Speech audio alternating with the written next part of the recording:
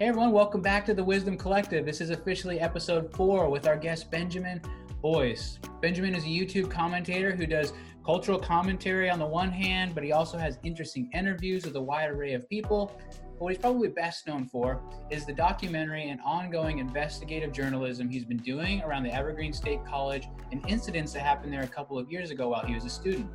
Now, a lot of people have heard about some of what happened at Evergreen because they're familiar with Bret Weinstein and his wife Heather Heying and how they got kind of tangled up and involved in this incident.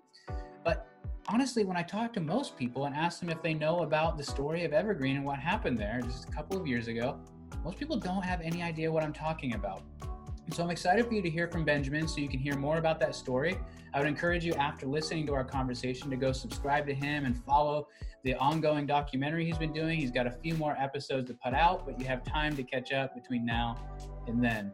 But in our conversation, in this interview, we try to look at not just what happened at Evergreen, but how a lot of what happened there kind of maps onto our current cultural moment and maybe provides a metaphor or a logic for a lot of what we're seeing in the civil unrest that we're experiencing right now. Not all of it, but certainly some of it. So I would encourage you to listen to our conversation together. It kind of goes all over the place because it's a complicated topic and idea that we're trying to pull these two things together, but I think it's fun and I think you might learn something. I would love for you to subscribe, to rate, do whatever you can on whatever platform you're doing with this show. It really does help me a lot. And I just thank you for joining us. I hope you enjoy the conversation and don't forget to follow Benjamin afterwards. All right, you guys, take care.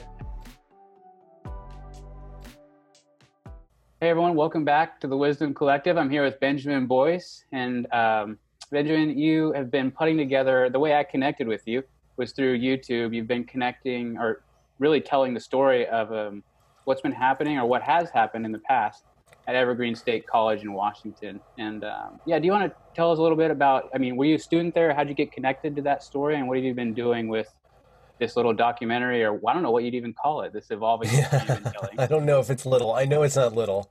Yeah, it's at 20 episodes now. It's a planned 24 episodes. But what the Evergreen State College is a small liberal arts college in Olympia, Washington, which is kind of midway between Seattle and Portland. And the Evergreen State College is kind of an alternative school. It's got some unique ways in which the learning is set up. We can get into that later. Mm-hmm. But it's always kind of been known as kind of a hippy-dippy, crunchy granola socialist school. It's big on the cutting edge of different social movements since its founding in 1972. 70s? Is that? Yeah. Yeah, it was, I guess it was proposed or signed into existence in 68, and then it was opened in 72. Mm-hmm. So coming up on 50-year anniversary, or we already had the 50-year anniversary. And what happened was that over the course of time, the ways in which far left or progressive activism handled itself and the ideas that were operating within it caused a particular form of behavior and belief that I would argue is principally found on oppressor-oppressed dynamics or victimhood oppressor dynamics. And over the course of time, Evergreen became more and more concerned with social justice in its attempt to solve societal ills. A new president came on in 2015, implemented a kind of a mandate across the school that anti-racism and anti-oppression work were going to be the modus operandi of the school itself. So it was no longer a liberal arts college. It was an activist college once he got on. He empowered certain, I would argue, radical professors who began to implement seminars, lectures, workshops that implemented these ideas that are found in anti-racist doctrine, and I use that word in a technical sense because there's a lot of belief wrapped up in it. Most notably, Robin DiAngelo's white fragility or white privilege dogma kind of took root, and there's actually footage of professors reciting DiAngelo's, her tenets of faith. Like in a call and response kind of way, like repeat after me, or what is it?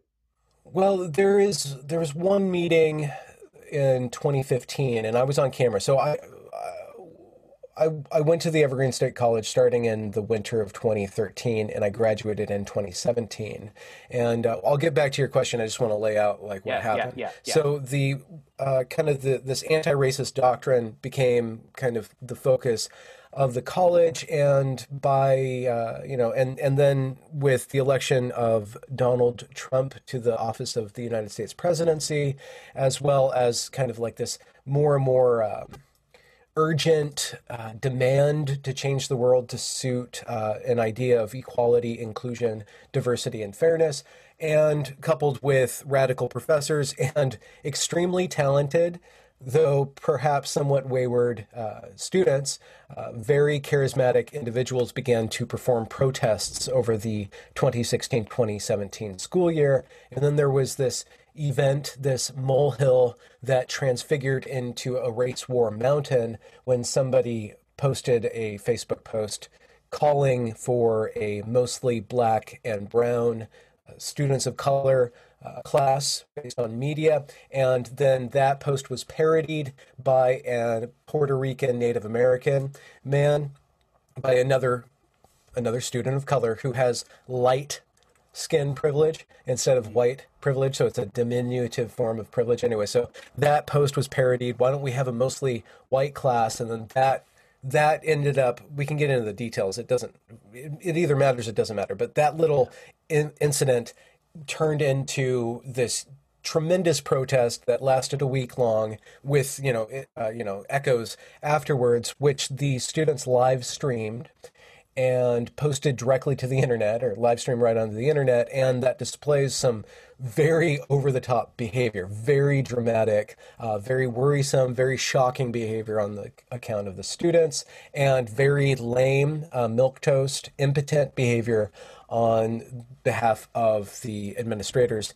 And then there's this Brett Weinstein kind of thread going through where one professor was targeted and he kind of stood up against the mob and then was kind of pilloried. And then he brought that to a certain level of national attention. But I argue that even though Brett did go on Fox News, the student protesters put all the footage out there, and the internet's much bigger than Fox News. I was there while it happened. I was submitted to struggle sessions myself, which is a term deriving from the Chinese Cultural Revolution, where the Red Guard or the student protesters pilloried and mocked and in some cases assaulted and even murdered people who they thought of as capitalists. But instead of having a cultural revolution based on capitalism, the Evergreen State College's absurdist version of a race war was based on a revolution around race. And it was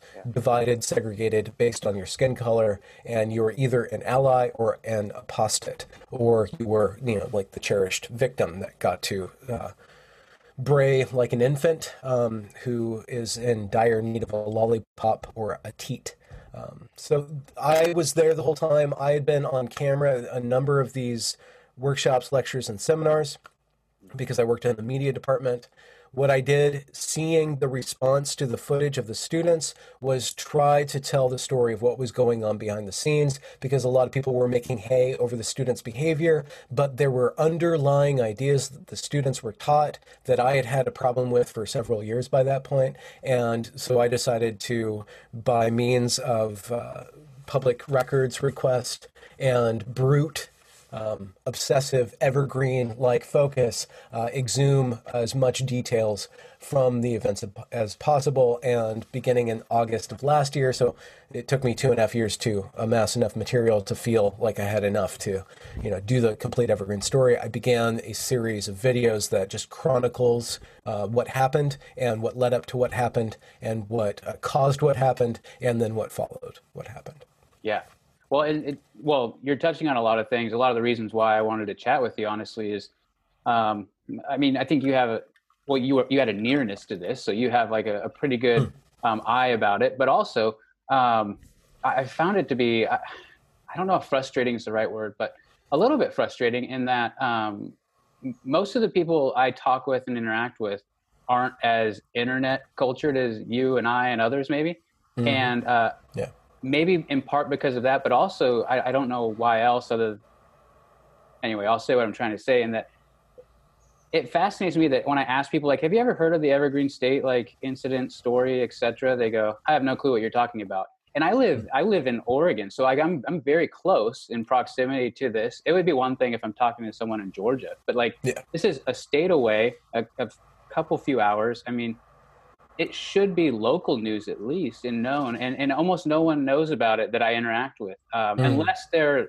on the online a lot, you know, or interested in Brett, and maybe because of Brett, then they know some parts of it, but they don't even know the Evergreen story unless and until I connect him to you, or Mike Nana has obviously done some work there too. But both of you have been telling that story, and I think frustrating is a fine way to put it. I'm shocked that people haven't heard of this, in part because, and this is the other reason I wanted to talk to you, this feels like this wasn't just a cute, like, moment of nihilism that expressed itself on a college campus. This was, there's a philosophical and a narrative understructure to this, it seems like, right?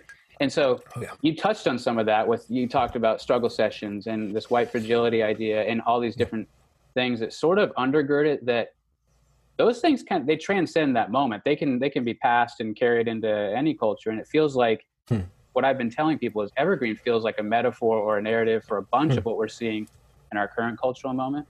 Yeah. So maybe, I don't know, maybe unpack some of the, I want to encourage people on the one hand to go watch your work on YouTube, what you put together. I think that would help tell the story really clearly, but you gave us a really good, like, 30,000 foot view of things, but maybe unpack some of those things that you touched on with, like, the underlying things, the things you were growing frustrated with as you went along. Because I don't know if that comes out as much in your documentaries or not, or your docuseries.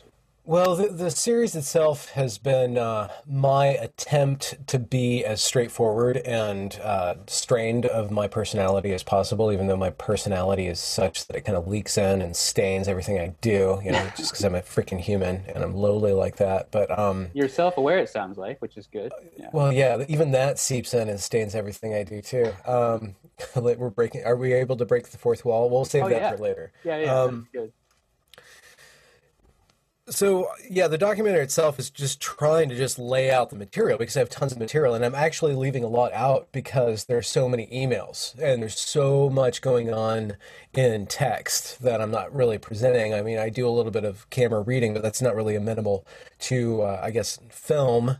But we're on YouTube, so people, you know, allow me to do whatever I want because they have no choice, because I get to do whatever I want on the YouTube until YouTube tells me I can't do it anymore. It could be a thing. So, but I think one way to access how the story matters, or how the story is more than just what happened in this college in the woods that was kind of kooky to begin with, is that, you know, COVID came and hasn't gone, but COVID came this year in 2020. This is where we're speaking from.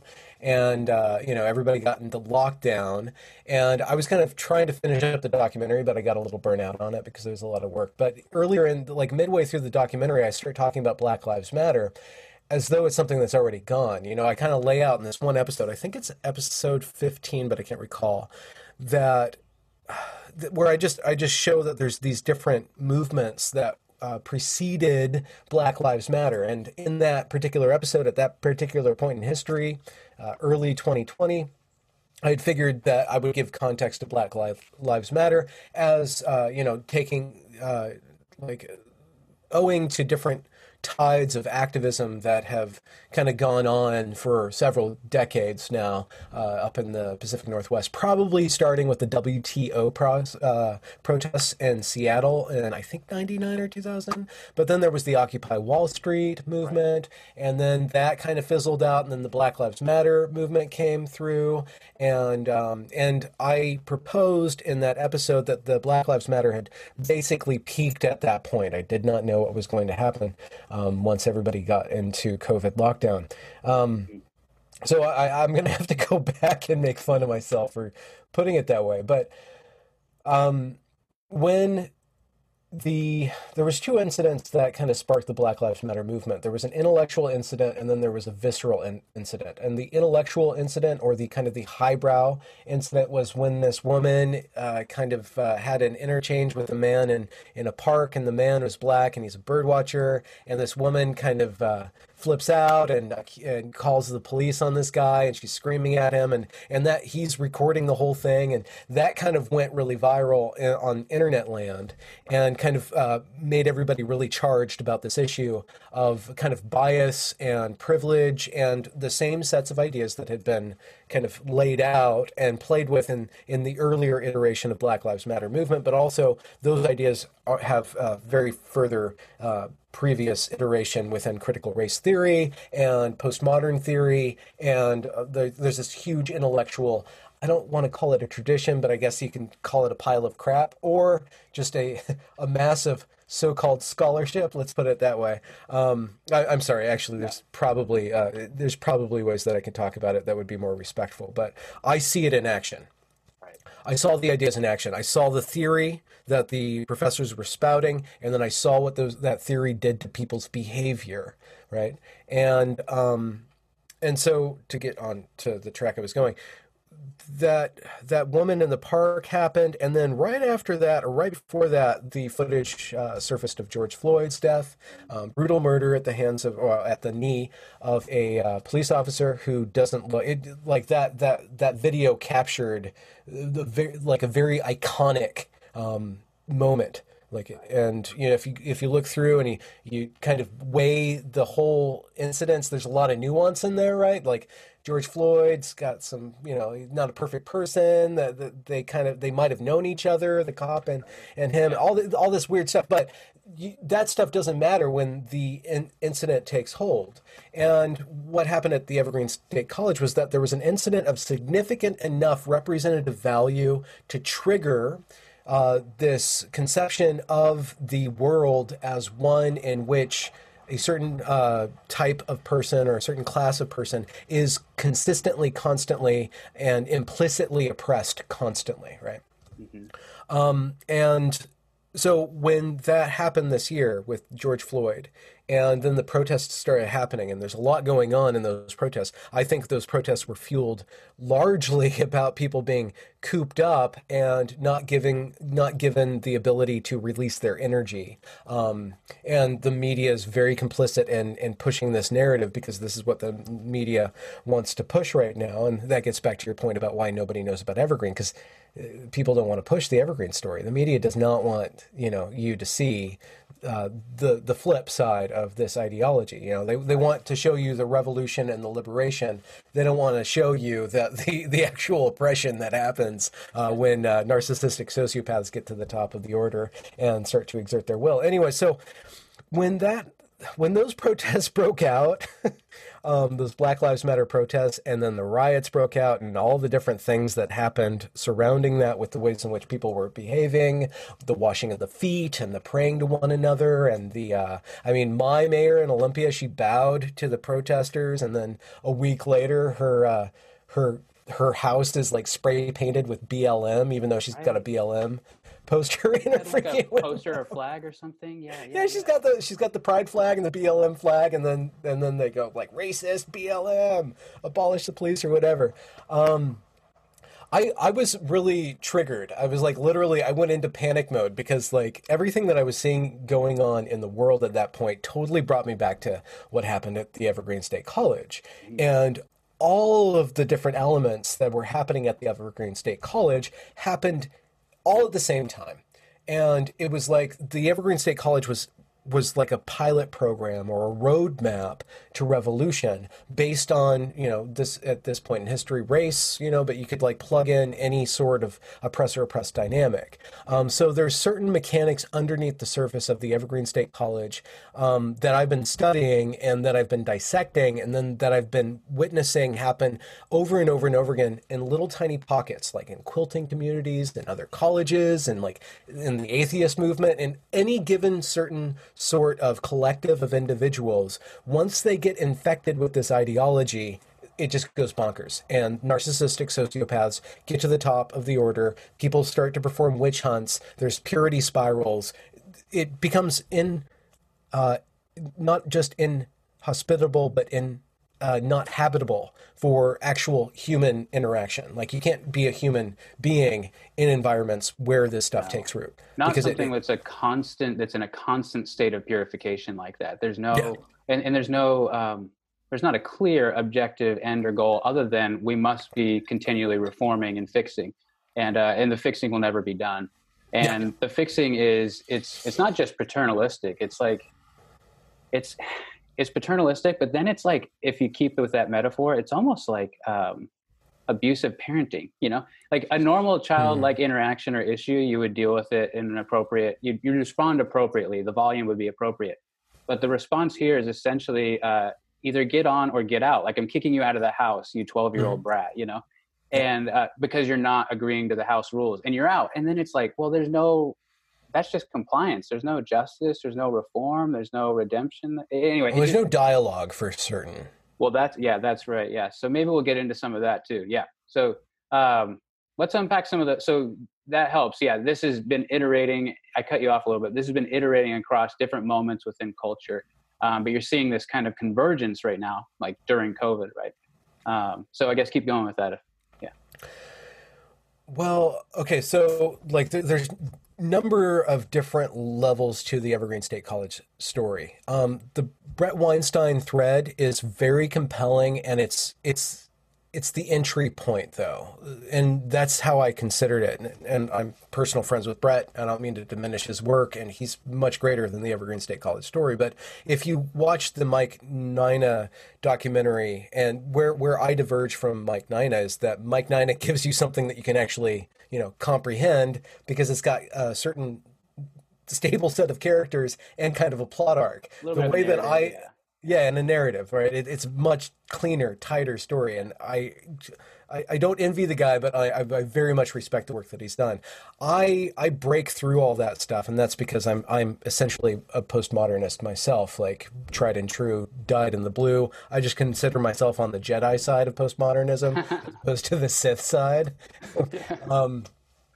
But there's different layers of how the students were acting with the authority, how the students were acting with one another, how the authority was acting with the professors. Like there's all these different relationships. And I see that replicated very much so in the way that people are having a moral panic right now with regards to young people, probably teenagers and college-age kids, like policing each other online. Like, did you post that black square? Oh, you didn't post that black square. Like, oh, maybe you're not really an ally. Maybe you're not doing the right thing. That was going on at the Evergreen State College. There was a very strong drive, and it happened really quickly and really urgently, where people just the students shut down any dissent whatsoever. And because they needed to change the world right now. They needed to dismantle this white supremacist institution that was probably the most anti-racist progressive institution that you could find at that point. There's probably a couple of other contenders, but the Evergreen State College was full bore with this stuff. And what that did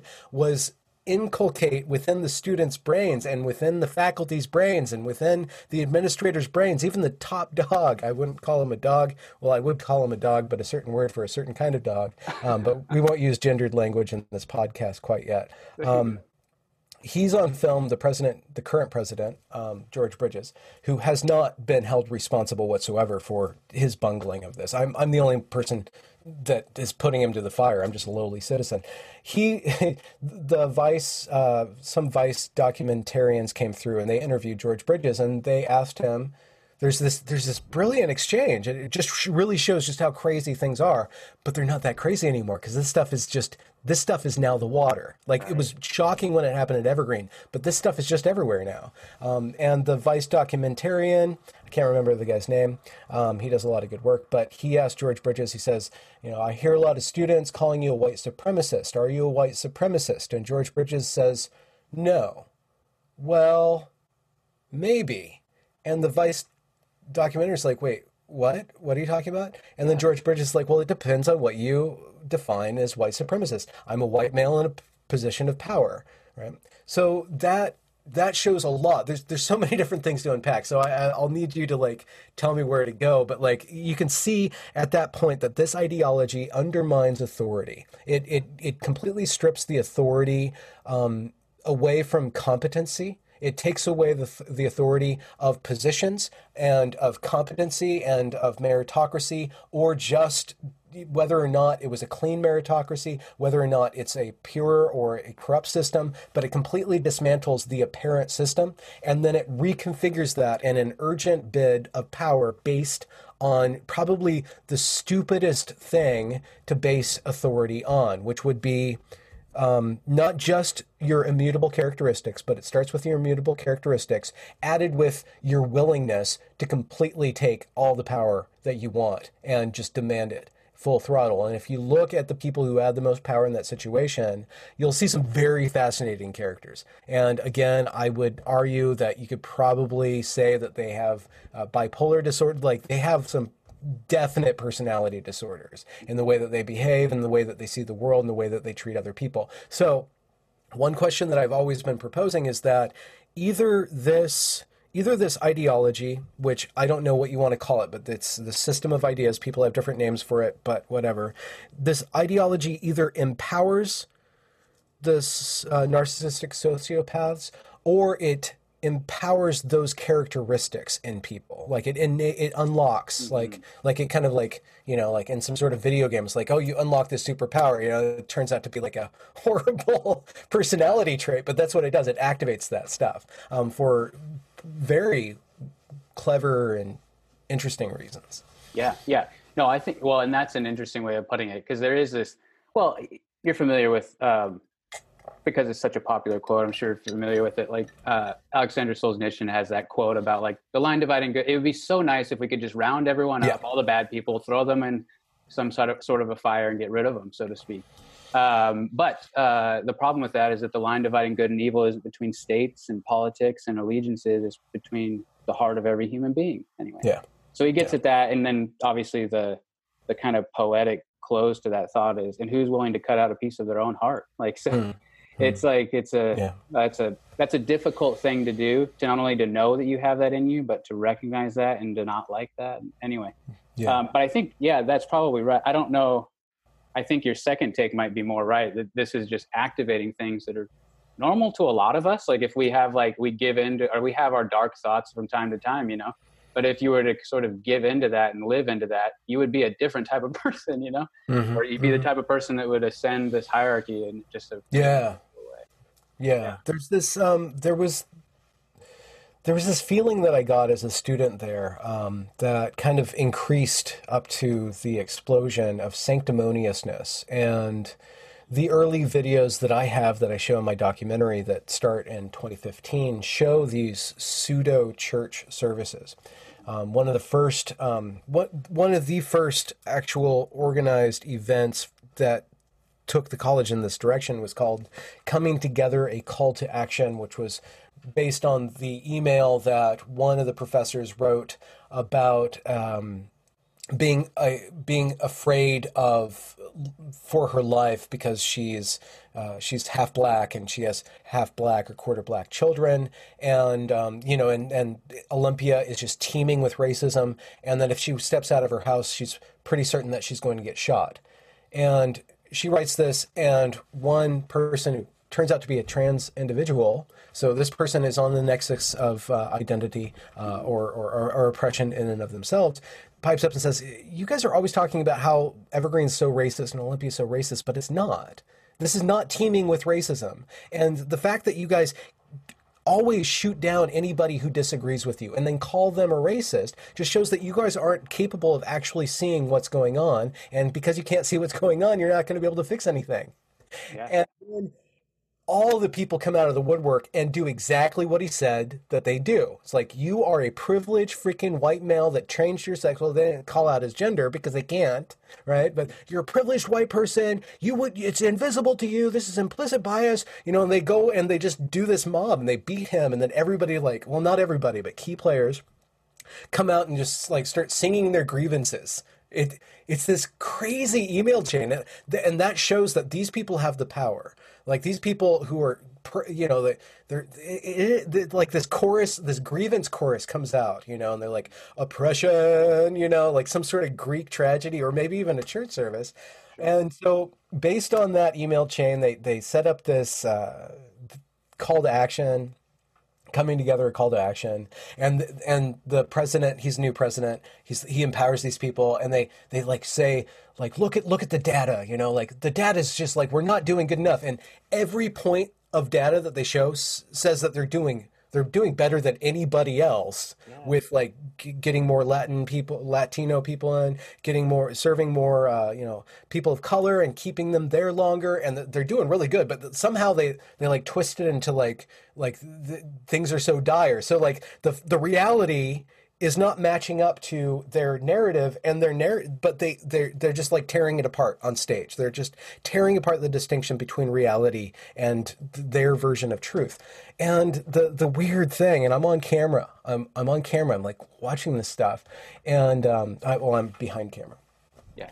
And they punctuate this, you know, this kind of like these lectures and these talks about racism with this I believe statements, where professors stand up with a microphone, or you know, students, workers, and they're like, this I believe, you know, and they're like talking about like, this is what I believe, and my first professor stands up and she gives this litany about how Evergreen is as implicit in white supremacy as any institution in the history of European art. And when we allow students to say all lives matter, we're diminishing Black lives, and people, and white people just ignore their privilege, and we can't teach them about their privilege. And so the students of color are always marginalized. And this litany of belief comes out of her mouth, and she's like throwing Western art. This is what's offensive to me. I don't think I'm a white supremacist, but I really adore like my tradition. Like I really adore that. And that's why I went to college,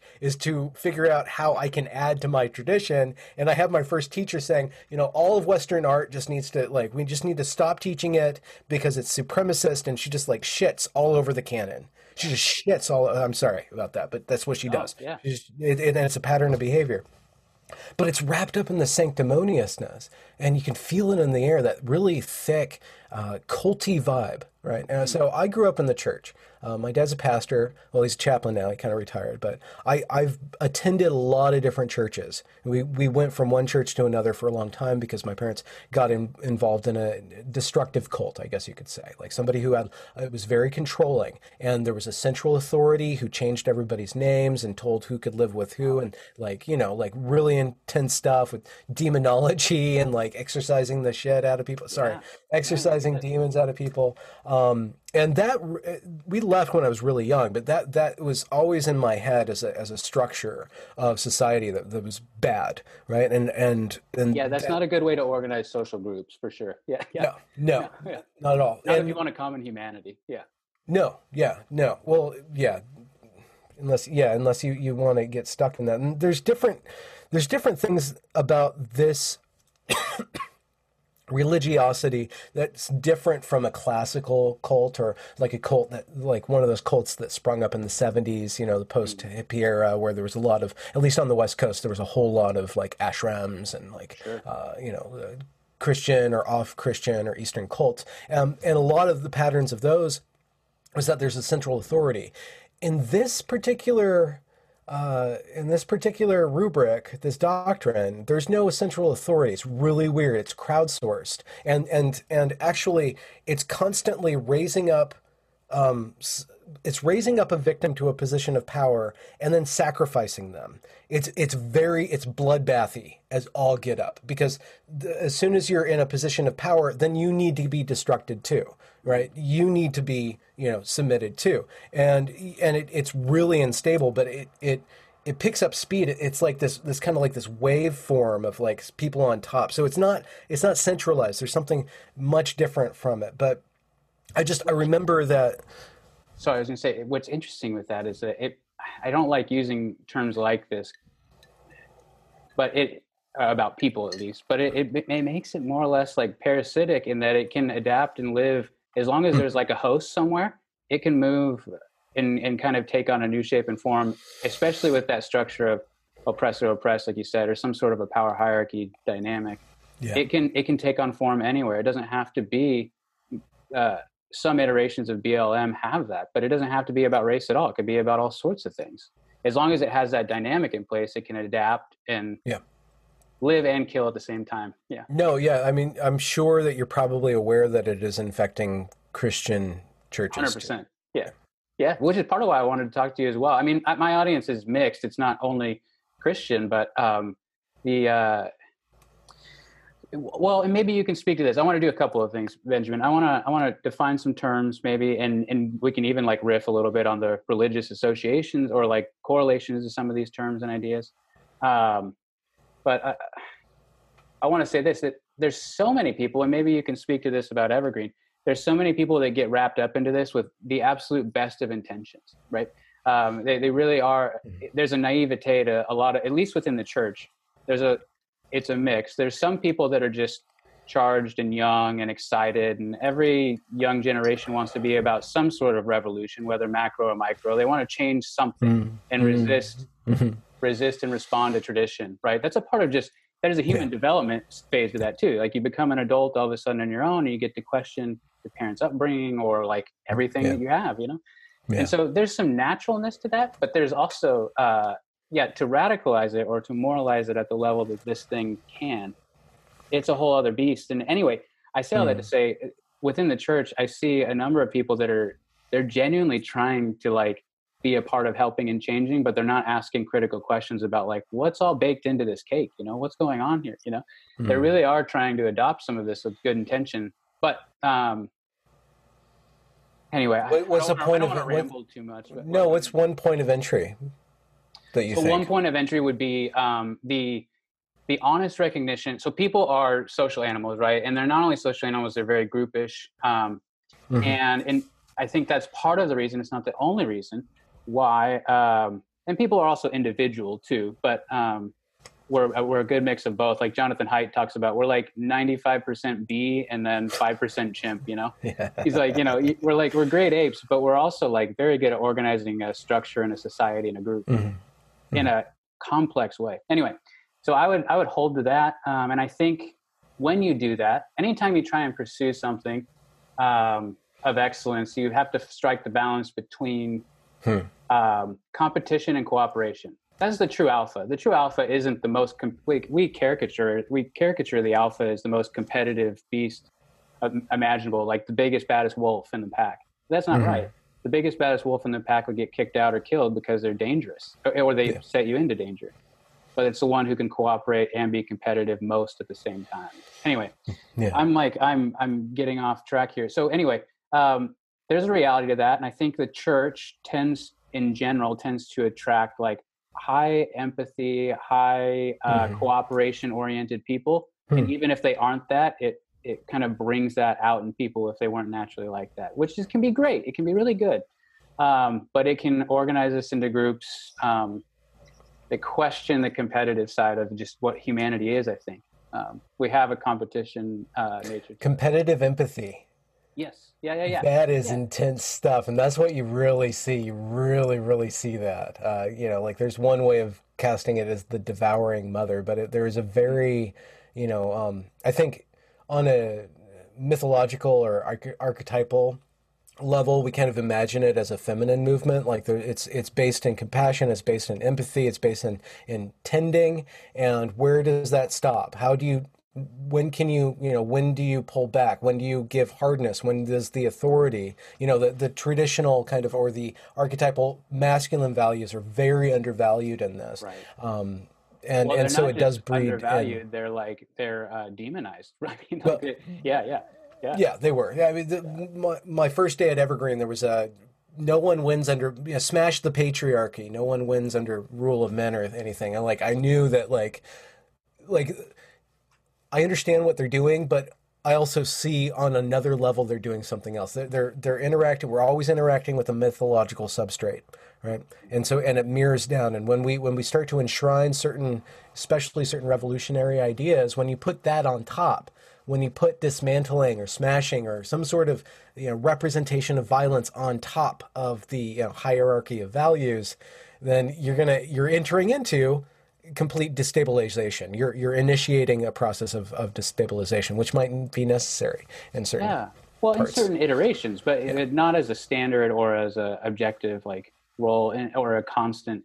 And like you said earlier, in a different way, you incentivize the worst actors when you do that. Whether or not you're calling something out in someone, or it's someone who already has that and is like, well, this would be a nice opportunity for me. It doesn't matter. You incentivize the worst actors. Anyway, another entry point, dude, would be that might be relevant to what you were talking about, and some of our cultural moment would be MLK and others have riffed on this before and after him, but the idea that Sunday is the most segregated day in the United States, that idea, right? And people look around at their churches and they say, well, geez, like on the if I just take race as one of or the immutable characteristic, like, yeah, a lot of churches, most churches are fairly segregated. Now, the complicated part of that is most of our lives, everyone's lives, is in some respects like that. I mean, there's some cosmopolitanness to people, but most people, erroneous of their race, are fairly groupish, and there's some familiarity there and all the rest. And it doesn't mean you don't relate to others, but people are pretty groupish, and then culture can take hold, and there's lots of things that go into that. But anyway, I say all that to say, people look around, they see, okay, they hear a phrase like that, and it's a compelling phrase, right? And then they're like, well, how would I answer this? What do I do about this? And I would put some of the blame on the church in that we haven't articulated a great counter story or a great alternative story to some of this stuff. So like a thing like white fragility comes up. It's clearly talking about race. It's clearly talking about the problem that they seem, or though it seems like a problem, maybe they're moralizing it too much, but it seems like a problem. And then this is basically the hammer, and now everything becomes a nail, you know? Yeah. And in that respect, that would be another entry point. And that's what I mean, though, about the best of intentions. Like, there's some of these people that are like, they hear this quote, this idea, they look around, and they're like, well, yeah, that kind of maps onto reality. And then they're looking for a tool, and then up pops this Robin DiAngelo, or whoever. It doesn't have to be just her, but she's definitely a key player. Anyway, and then they're off to the races and trying to fix problems out loud, which is just fascinating. Anyway. So maybe we could define some terms. I think that might be helpful, because you mentioned some, well, actually, and I want to say something else too. I think it was clear in what you talked about. It's definitely clear in your documentary, but this was a full scale, like, takeover of the college that happened, right?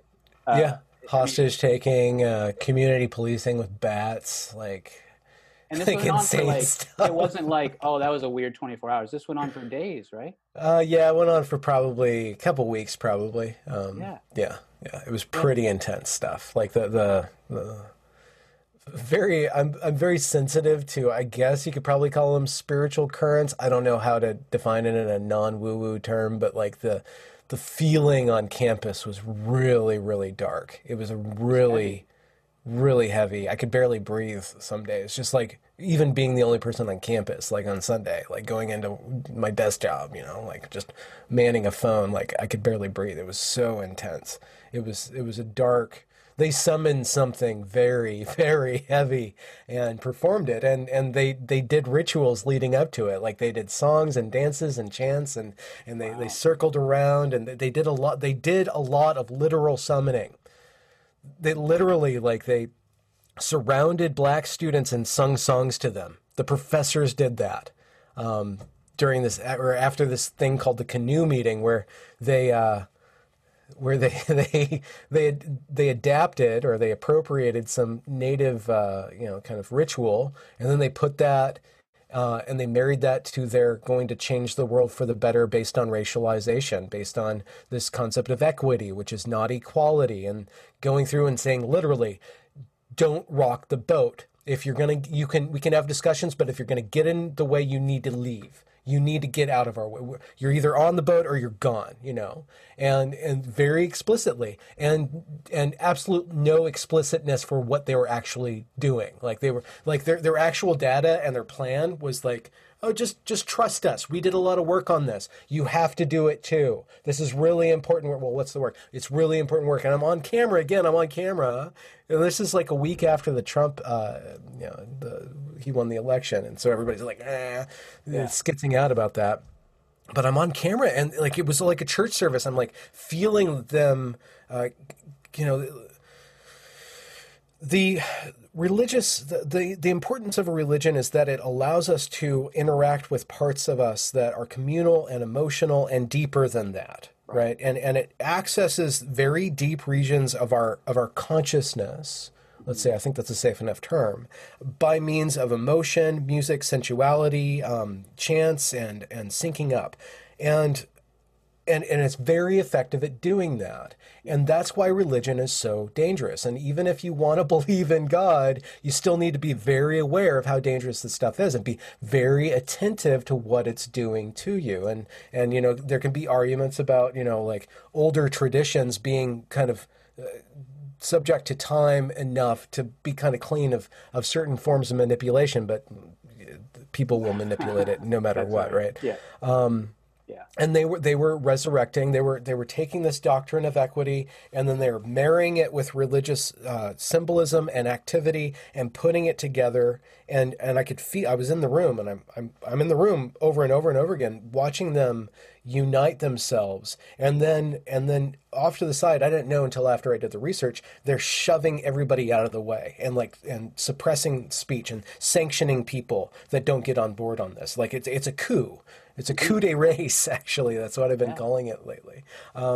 So it's very interesting, and I think that they do that because of certain steps that they've taken earlier on in the development of this doctrine, in the development of postmodern critical theory, and the exculpation or the shoving out of logic, the shoving out of empiricism, the castigating of those things as tools of supremacy, right? So once you clear the board of rationality, you're left with, what are you left with? You're left with assertion. You're left with power. How does power organize without reason? It uses emotion, and what is the greatest tools that have developed? You're eventually going to gravitate on an intuitive level to religious symbolism and religious tools and stuff. And so I think that insofar as critical race doctrine, white privilege, this whole network of ideas, insofar as it wants to bid for a viable reality, a viable worldview, it will eventually need to adopt and adapt works of art to itself, and that's where it's actually going to prove whether it works or not. Can these ideas exist in an epic? Can you write an epic based on this? Can you write a post-gender epic? I don't think you can. I don't think you can write an epic that is just non-binary. I don't think there's not enough energy between everybody who's not distinct enough. I'm adopting the gender conversation because I've done a lot of work on the gender topic too. That was I needed to get away from race for a bit, and that's where I ended up. So we'll see as this ideology and as this morality affects and impacts big businesses, including Hollywood. Now we're going to see Hollywood start to try to produce works of art that fall in line with this dynamic. Are those works of art going to actually persist? Are they going to evoke deeper layers of the human experience rather than just passion, right? So the problem, and I think the kind of the fail-safe of this doctrine and of this dogma is that it does interact with people based on very deep kind of emotional substructures, but they don't really lead to anything good, right? They end up leading to a welling up of selfishness, a welling up of the ego, a welling up of envy, a welling up of shame, right? A welling up of guilt, but no freedom from any of that stuff. So it eventually creates such a chaotic system that it can't sustain itself, right? And people they get exhausted by worshiping through this stuff or worshiping what this stuff wants you to worship, that I don't think it's going to lead to anything positive, right? So the question you have to ask when you watch this infiltrate let's just say your church, you'll see that it's asking you to put yourself into categories of privileged and oppressed, right? And you're like, okay, well, let's go along and do that. But there's these little hidden tricks in there that like wants you to start to give up your shame, give your guilt. And I don't think guilt is bad. I don't think shame is bad. I think they're very personal, so I don't give them to anybody else. I have panic attacks all the time, like anxiety attacks, but that's mine. I'm not giving that to somebody else. If I give that to somebody else, then they can control me. So you have to watch when this stuff comes in. It's going to want to evoke these processes of shame, of guilt, of looking back, of regret, of ownership of your history or your ancestry, or that microaggression you said when you didn't hold the door open for the right person, or asked where somebody was from. Like it starts to creep into every human experience and reduce it into this network of tearing apart, of criticizing every stable form of interaction, making you very conscious of it, but conscious in the wrong way. It's a form of Gnosticism, I think, where you're trying to ascend into a greater form of being by only focusing on all the negative in life. So it actually doesn't work, right? Well, and that's a tension, dude, because, and again, trying to get to that, I don't know that as far as the ideology goes, that I need to be doing this practice of like, where's the best part in this? Or let's steel man, maybe we'll do that later, but like, let's steel man, like the critical race theorist, intersectionalist, or whatever person's argument ideas or whatever. We can get there later maybe. But the people that are getting like wrapped up into this, like, yeah, there's, I lost my thought there. I'm sorry, but there's something to what you were talking about with like, that there's something good in these. That's part of what it is that it's tapping into so much of what just we are as people. And this is where I would distinguish, although it's not a cult in the sense of like the 70s, 60s woo-woo stuff you were talking about. Yeah. It is a cult in a lot of respects where its tactics are similar, and that it separates you from social groups, any social tie that you'd have, be that family, be that whatever, only into itself. And then it's constantly separating you in that. Ironically, it'll lead to a radical individualism if it actually like kept up with itself. But I wonder, because it would divide people in so many different ways. Yeah. It but anyway, do that. Yeah. I don't know that it would ever let that happen. But anyway, yeah.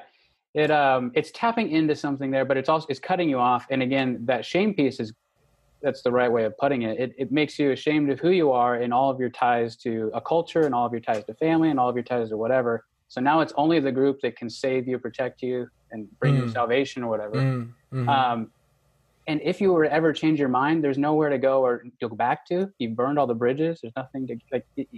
How do you? That's a good point too. You can't really undo some of these things if you get into them that hard. Well, yeah, and from the get-go of my work, and this is probably owing to my tact or my tactic or my strategy for investigating this stuff, of pulling out Evergreen and completely dissecting the entire thing. And then all the work I did between going through all these documents online, like investigating other colleges, investigating the ways in which media is starting to operate this way, like doing the whole YouTuber thing and like figuring out what I can do. One persistent question is that, okay, I know people are going to get caught up in this, and I think it's going to set them down a wrong path, and just like you said, it does explicitly. I have footage of professors saying, if your family doesn't agree with this, you just need to cut them off.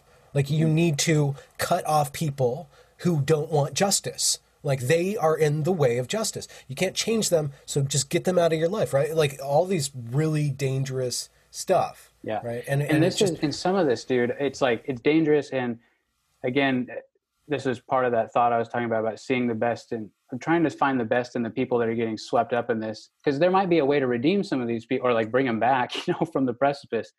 But a lot of times, well, this gets put as a lot of different ways online. Anyway, but a lot of times their assessment, or when, say, a critical theorist or someone makes an assessment of things, they're at times recognizing true or real realities, but then their moral judgment on that reality is so askewed, and it's maybe vindictive or whatever the case might be. But it moralizes it in a way that like escalates it way up. It turns what would be like, should be a disagreement between two people into a moral sin of cosmic order, right? Yeah. Again, it's not, there's such a tension. That's what's part of the allure to it, and part of the danger of it actually is that it draws you in, because a lot of times it is recognizing a real thing. But then the tension is it's moralizing it to a volume that's like way above what should be appropriate. Anyway. Does that make sense? Yeah, it does. I'm trying to look at my own life and like, why did I avoid that? Why did I always have a negative reaction to activism, let's just say? And, like even in high school, like I'd see the people doing the Save the World or Save the Whales maybe, or Save the Rainforest stuff. And seeing the idea and like knowing that it's a moral virtue that's going on, but seeing something else going on there too that I just couldn't like actually like just embody in myself. And maybe I'm just selfish person. Maybe I'm just a prick, right? Maybe I just like don't really care about the world and stuff. But like I actually, when I got out of that period of life where I should have gone to college and I didn't because I had weird brain things going on, or I was, again, just like weird messed up person, I ended up working in preschool. I ended up working with children. I ended up actually serving human beings and cultivating personality and interacting with the human being as an entire envelope of just messy substance, right? Like a child, it's just like emotion, curiosity, brilliance, wit, just complete urgency, selfishness, complete egotism, like only seeing the world as a function of myself. And actually, like, they say, those who can do, those who can't teach. And like when I was in preschool, I'm like, okay, what can't I do? It's like, oh, I can't be a human being. So I'm trying to teach myself how to be a human being by interacting with these people who are becoming human beings. Like that's what I'm learning while I'm teaching this stuff. Yeah. So I am a humanitarian in a certain respect. And then when I went to college and you see, okay, well, there's racism. There's these really bad outcomes. There's these huge discrepancies between black individuals who are descendant from slaves in America and white people, like these huge numbers. Like, okay, well, how do we solve that problem? Mm-hmm. Like, that's the question. Like, do I solve that problem by shaming myself into submissiveness? Do I solve the problem by bringing down the white person to the level? Like, well, that feels like they're rising up. Like from the perspective of the marginalized, when you're watching the privilege fall, it does feel like elevation. It's like you're just projecting the gravity or that act of falling, like in this where you feel high in the moment, but it doesn't actually build yourself up, right? I saw that in practice, these ideas in practice. I saw these marginalized individuals not concentrate on gaining skills, not concentrate on inventing something new, not concentrate on figuring out a problem and solving that, and deriving value from the world by solving a problem, which would be a very clean conception of what capitalism could be. It's just like a system of problem solving. Nobody was interested in learning how to solve the problem. They wanted somebody else to fix it. They wanted George Bridges to fix it. They want the administration to fix it. Yeah. There's this really interesting exchange during the protest. It's not an exchange, it's a refrain, where the students demand no police. They demand the disbandment of the police. They want no police whatsoever. And then while they're doing that, they're demanding George Bridges, the administrator, keep them safe because we're not safe. And it's your job to keep us safe. And we want the authority gone. We don't want you to have authority, but we want you to keep us safe. It's like like all these contradictions going on. And there's this ceding of agency away from yourself. You give your shame to the group. You give your guilt to the group. You give your decisions to the group. You give your identity, your individuality to your identity, and then the group kind of parses it up, right? And then you give up your responsibility, you give up your self-worth, and you give up your ability to reflect on your actions and own your actions so that you can act better in the future. You give up your intentionality, you give up your will, like it successively destroys your sovereignty, right? Yeah. And so I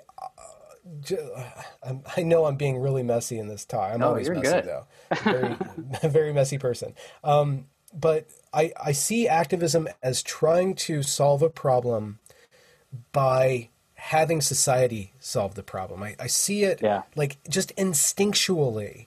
And there is good things in this. We do live in a society, and this is a Wendy's, right? Like there's a way that this thing operates. And a political movement is good at reforming government, reforming the laws. Like these things are really good at doing that insofar as those things have an effect on individuals. But if you look at the outcome of every single Democratic.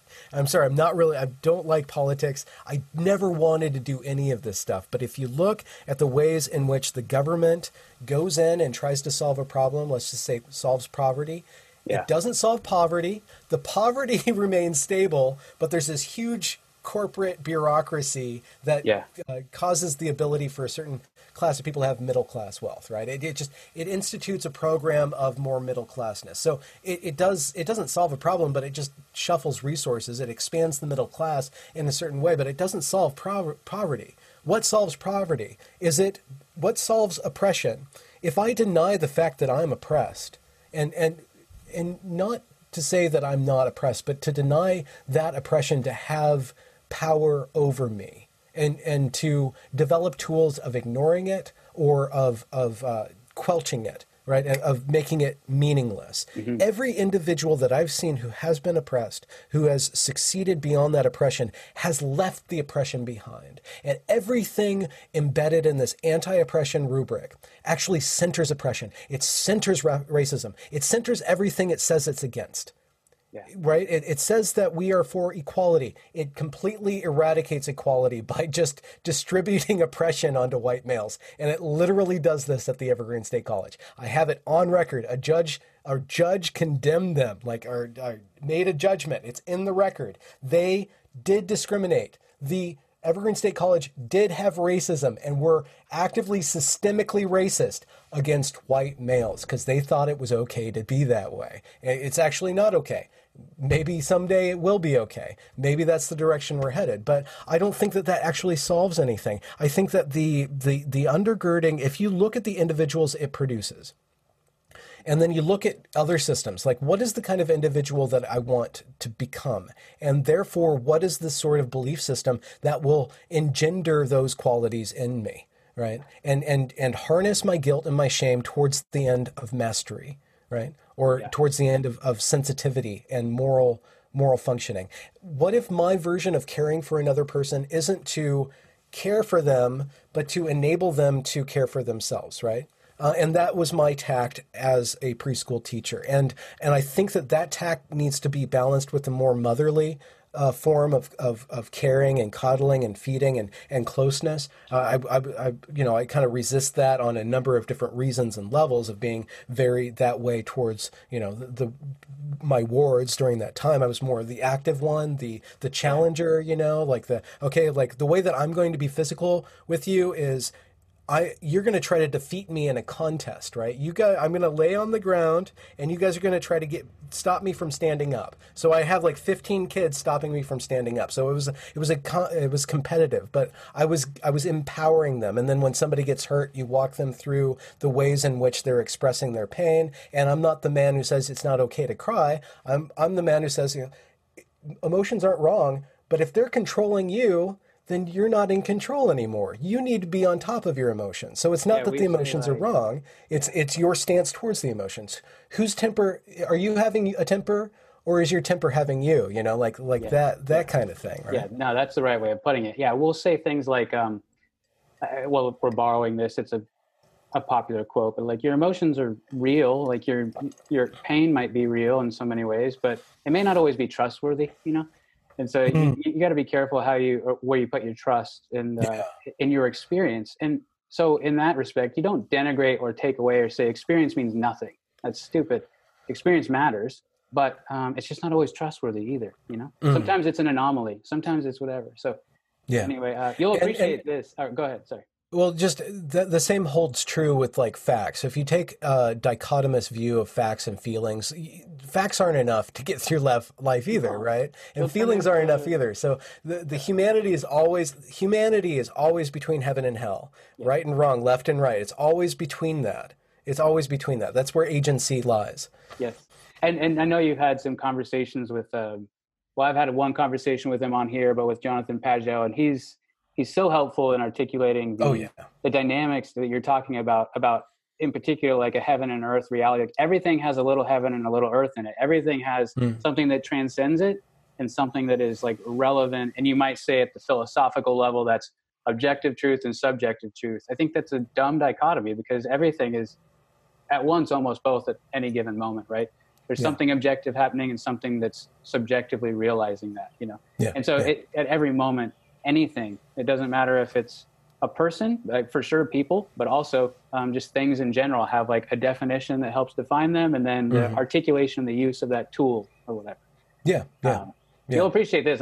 This will be like just a fun quip. We did, so we all used to like make fun of the televangelists in my church circles, and now we've all become the televangelists. Now you're all televangelists.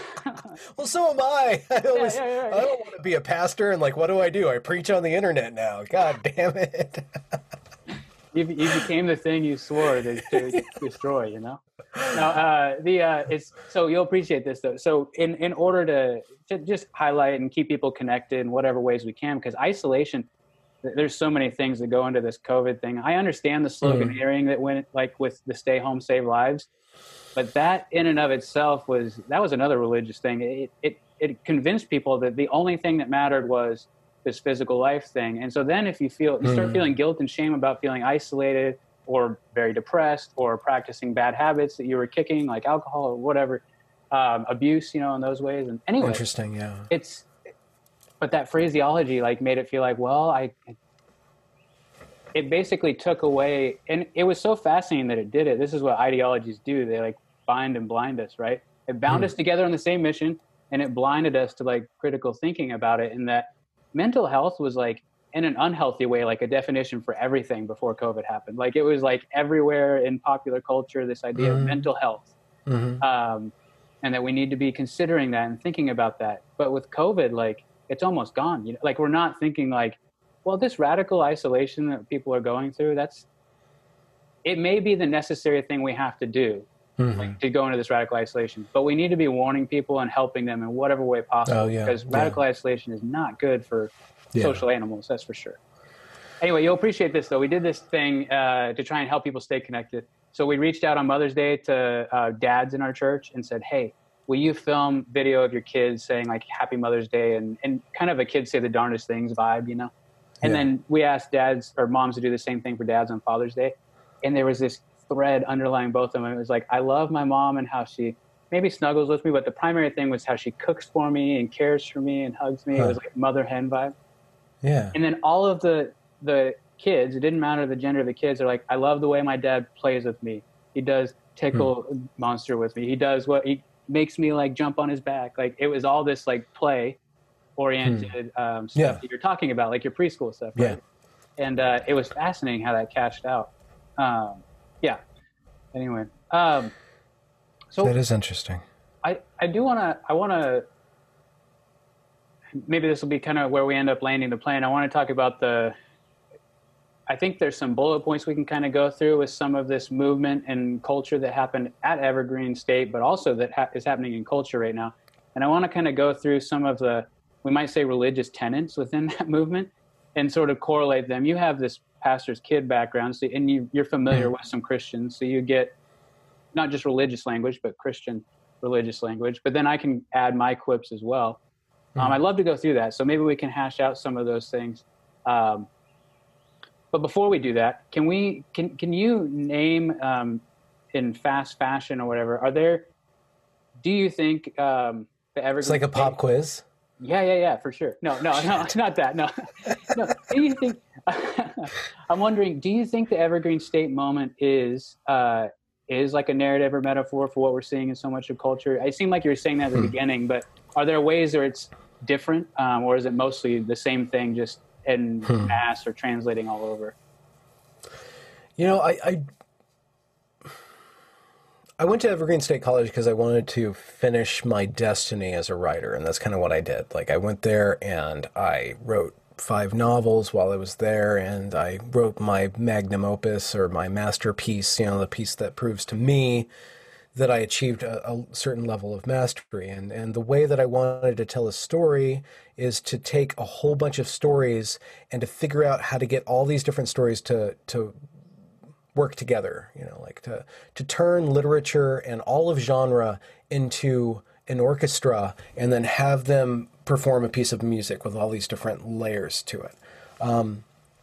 And kind of like I had this weird kind of like realization or like this change in me right before right when I was ending that project, I was ending that book, and like I was in the shower, and like my ego died, like my whole writer ego, like it was filled with pride and ego and all these pretended conversations about how important I was, and all these awards and all these interviews, like those ways in which the ego facilitates or justifies you spending so much time on something that you're not going to get a reward for. So you imagine greatness at the end of this, right? And that's just, it's kind of like a carrot, it's imaginary carrot, right? And it is pretentious, but insofar as you put that pretension into work, you get a dividend from it. And I felt like that whole personality that I constructed, this is kind of Jungian, actually. It happened like I was 39. I was like right in the middle of life, like my Dante moment, where Virgil comes out of the woods, it's like, I'm done. Like, it doesn't matter. Like, all that work that I did, nobody's going to care. Nobody ever cared. And they're not going to care until I'm dead. Like, I'm free. Like, it was this terrible, like, destruction that was so liberating. And then, like, 2 or 3 months later, then everything blossomed that I had been watching. Right. And I remember one of my favorite professors at the Evergreen State College, Leonard Schwartz, who's a poetry professor there. And we had a lot of good discussions about things. He gave us an assignment based on something that happened to the writer of the Vagina Monologues, and I cannot remember her name, but there's this woman who wrote this play called the Vagina Monologues, and I've never seen it, but things are complex now because you're not supposed to have a vagina, or vaginas are a verboten thing in this weird gender moral panic that's like a complete reversion and satanic version of ultra-conservatism. But I think that the play is about a bunch of different vaginas talking, and then it's like a woman thing, so all the women get up and have all these stories about like all the processes of this magical mysterious implement of fecundity and progeny. But the story behind her writing that was that she was doing a lot of writing about something else, and she just had this idea about like this vagina talking about its own experience. And so in the margins of what she was working on, she was just like penning this thing and penning this thing and penning this thing. And my professor gave us the assignments, like, go through your archives, go through your work, and look for what's going off to the side, because that might be the thing. That might be the thing. And I totally screwed up the assignment. I just like made it up, and I was like, okay, well, whatever. Like I did something stupid. I can't remember what it doesn't matter. It was just stupid. You just got the assignment done though. You didn't like enter into it. Yeah. I was very focused on my own thing, and I just kind of like, I did it. But then, like, when the whole Evergreen thing happened, and I'd been watching the Jordan Peterson. He's a Canadian professor. Yeah, we did. We hosted his the documentary that came out on his rise. I hosted it. Here in Portland. Oh, okay. Maybe you invited me to that. Somebody invited me to a showing of that in Portland. We did. You didn't come. Okay. Yeah. No, I didn't. No. Yeah, I am a total jerk. We had, it's in a previous interview. There was a lot of different but similar noise with the Portland style of groups of what you're talking about with Antifa and those types that were definitely trying to get it shut down. So, threatening it to get it shut down. Anyway, cancel culture is fun.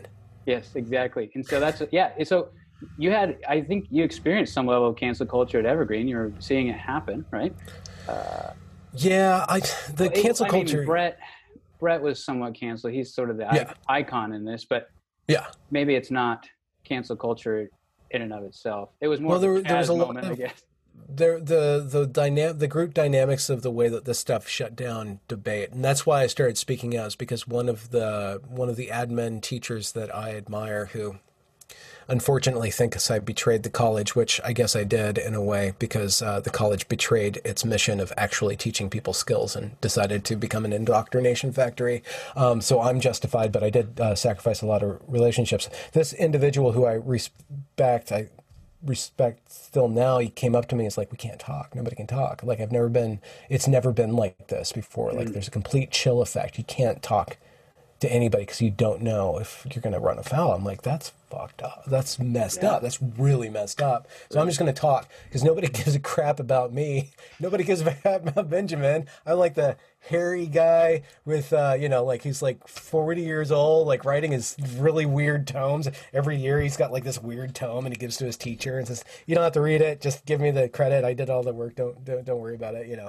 So I'm just going to talk about this stuff. And like just to finish up that story, it's like I had been studying and watching this movement occur and writing letters and watching what happened to Peterson before he got skyrocketed. Like there's an early version of Peterson, like going from a professor into somebody who's standing up for an ideal, watching that happen, watching what happened at Yale, watching happen at these protests that the students were doing. And that turned into the marginalia that kind of like morphed into, I remember there's this really cheesy moment where I'm on the beach with my special lady friend and like I just did my first video and we're sitting on the dock and our cats are walking around us and I'm like, this is my dragon. Like, this is my dragon. Like, yeah. I know this is what I have to slay. Like, this is my time to enter into that, that mode of interacting with the world, which is something that I didn't want to do for a long time, for a number of different reasons. Yeah, no, that's good. So the let's dive in then on some of the correlations. Was that a pop quiz? What was the pop quiz about that? I had to name something in quick fashion. No. It was more. Could you name in quick fashion the which you didn't do it quick, so that was you failed. But I did. I'm a failure, but I own it. Well, yeah, that's good. We're the same then in that respect. So the idea was more. Are there like clear correlations between what you saw at Evergreen and the cultural moment that we're seeing right now? Cancel culture is sort of a popular iteration of that, but I think cancel culture it's a symptom of an underlying reality, right? And the underlying reality seems to be these things that were happening at Evergreen. So yeah, I want to make one point to your listeners. Yeah, one point I think, and this is a prediction, but I think it's pretty much true. The Evergreen State College protest is absolutely wild, phenomenal. You should watch the videos. You will have some it's a good test. It's a good test of your humanity and self-control to watch the crazy behavior that's going on. Yeah. So it's good. It's good. It's roughage for your heart. But what happened was like there was this really intense sequence of events. It was very powerful and urgent and violent and crazy, right? But after the dust settled, the major change that happened, and this is what's going to happen with us. There's all these riots and protests and like blah, blah, blah, blah, blah. And hopefully that stuff will peter out. Hopefully it'll peter out without too much of a swing in the other direction. Right. But the major fallout of this event is that there will be a billion upon $billion industry of people controlling what you can say and think and putting you through all these different pseudo-religious mind control bullshit seminars to train you and to control you. That's what happened at Evergreen. The major fallout of Evergreen, the protesters got a freaking room. They got like a bigger equity center. Like they got more segregated space for black people. Like that was what the protesters got.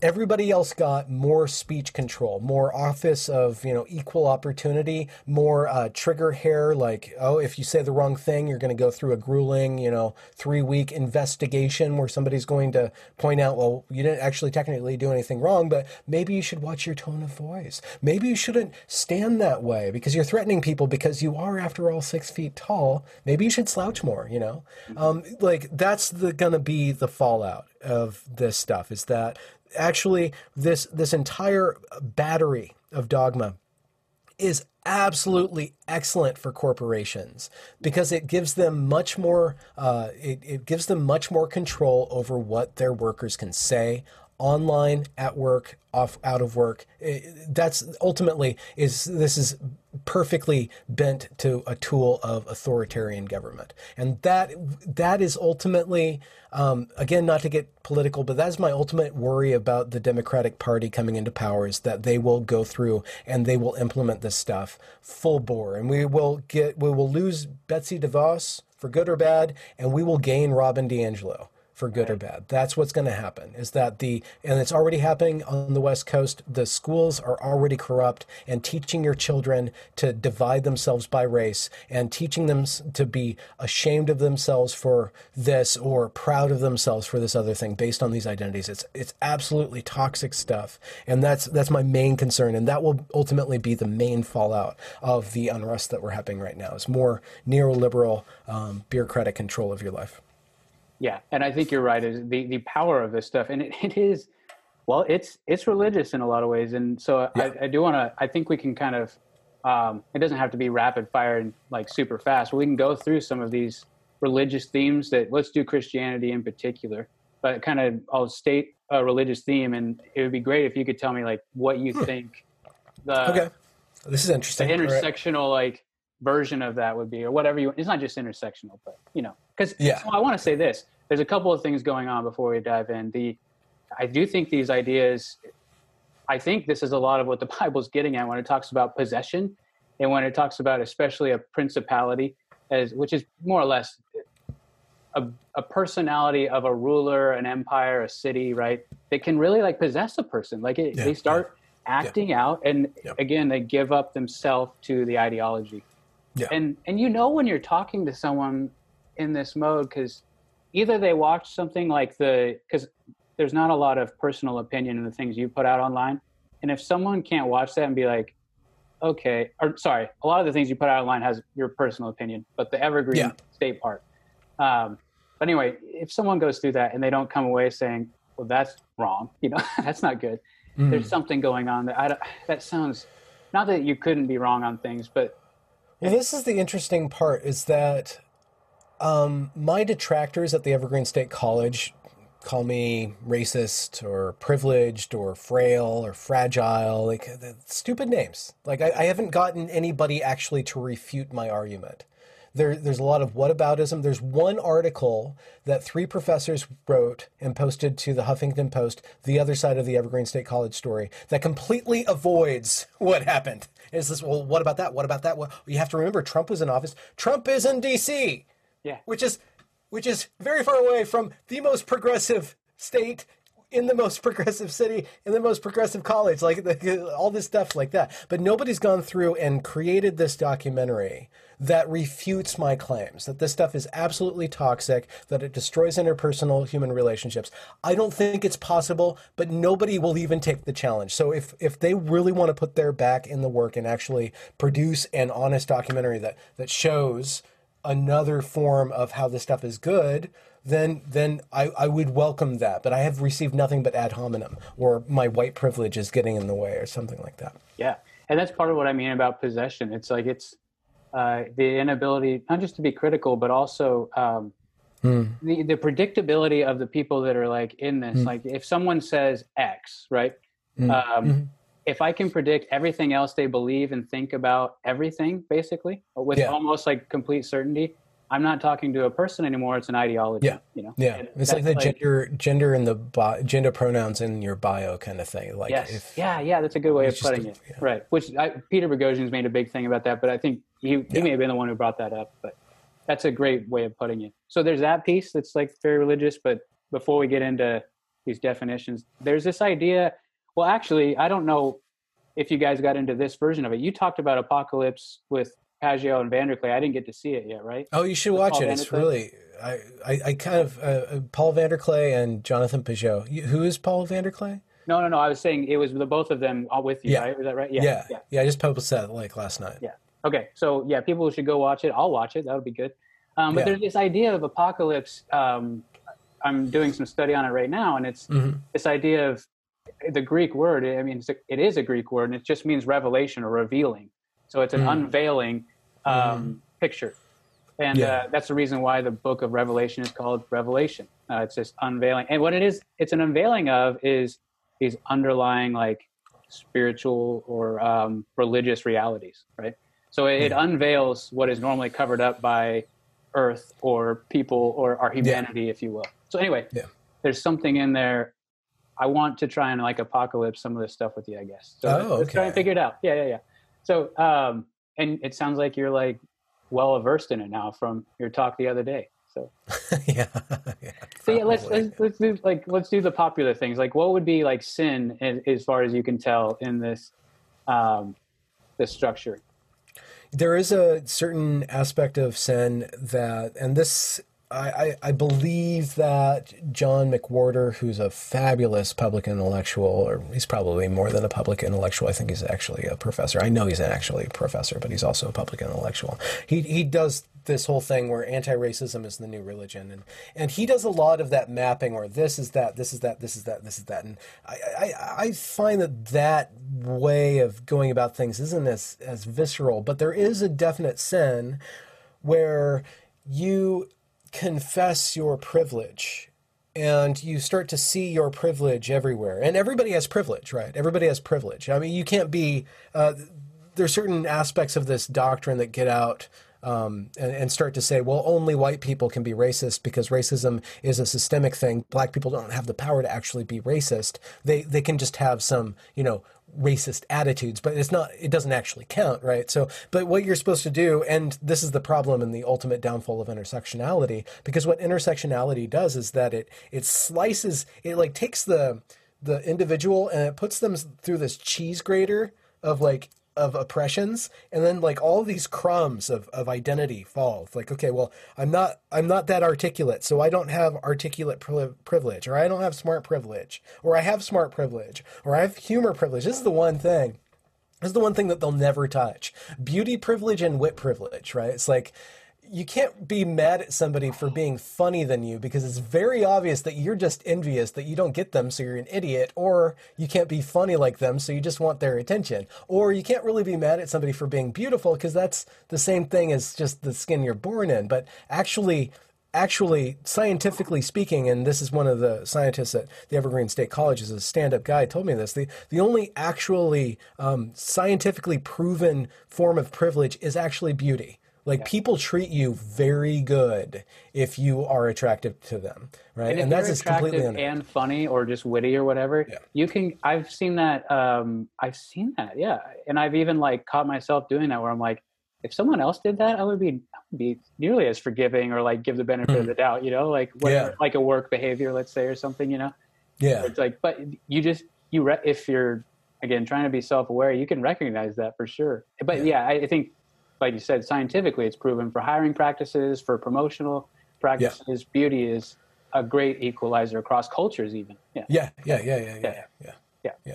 So that concept of sin or privilege, it breaks down on certain levels of analysis. They try to keep it close to the material, and in order to, I think that ultimately this sin will turn into the concept of what are they called? To get your relative out of purgatory, you pay the Catholic Church. Oh, like indulgence or indulgences. Indulgence. So eventually, it will lead to reparations. That will be a form of indulgences. So that's ultimately what they want. They want positions of power, representative positions of power, which is basically what these diversity, inclusion, and equity bureaucrats are. It's a reparations program to get people of color to staff up the institutions and even out the diversity on the number books. But they want more. They want power. They want resources. So they'll keep that sin towards the more visible, like whiteness, right? But they won't. But you can start to break it down by just saying that there's so much more to a human being.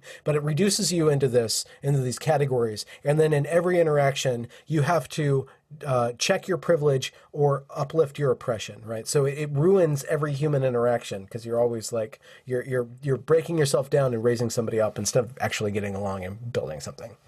Yeah, no, there's something in that about I was saying before that it seems like almost like untrammeled deconstructionism without any desire, because there is something about, we talked about earlier, like part of human development is deconstructing or questioning things from your past and resurrecting or creating something that's the new you, or the you that will be for the next 10 years at least, until you get your 39-year-old crisis or whatever you said you had. Yeah. So, but anyway, there's something there. But I don't think it's just pure deconstructionism. Like it has an element of that, like with the constant purification that's going on.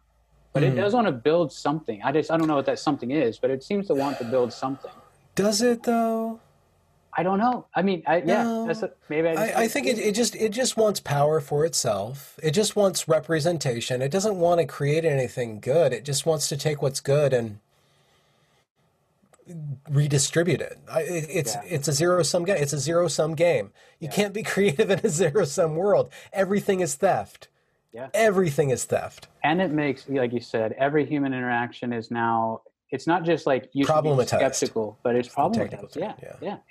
It's goofy. So which would be another form, like, isn't there a technical term for asceticism or ascetic practices? Prihatin is the Indonesian term, but like any sort of we do like self-flagellating and that or fasting or any sort of sure, yeah. There's intentional limiting factors. There's physical. I mean, food fasting is the primary biblical ideal.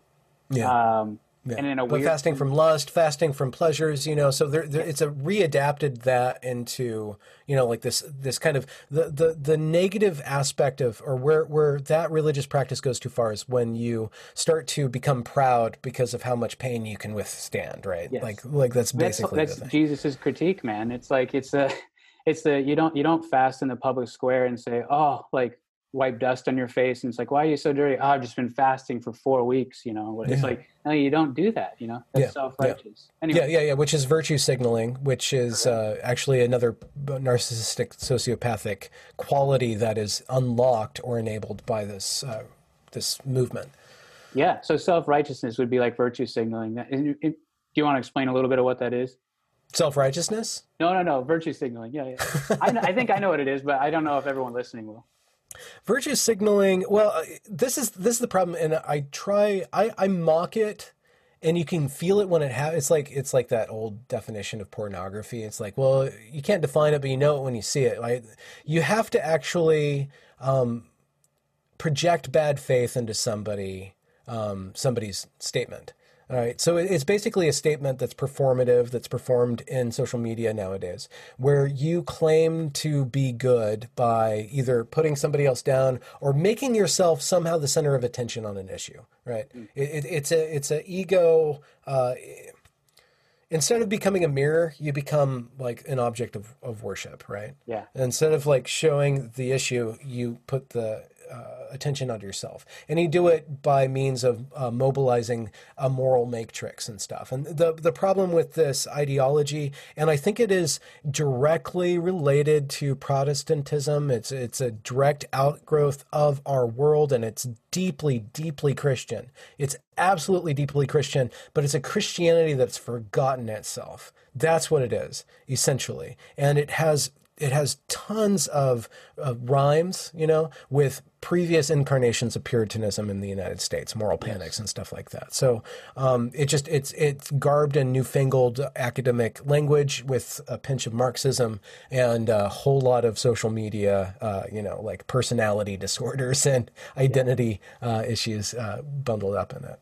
Yeah, Nietzsche talked about, it wasn't just around the death of God. I talked about it a couple of times, but he talks about the idea that, like, one of his concerns about this whole, a lot of what he was throwing out there for the solution was conceptual, and then for the Superman or whatever. And it's not like he thought, like, this is what's happening. He's like, this will happen. And I don't think it cashed out like he hoped in those respects. But anyway, a lot of what he threw out there was that his concern that wouldn't work out is that people would retain the ability to judge and condemn one another, which is something like that sin tends to do, right? It judges or condemns you as missing the mark or whatever you want to say. And it's not just breaking rules, though. I think that's a bad definition of sin. But anyway, it's missing the mark.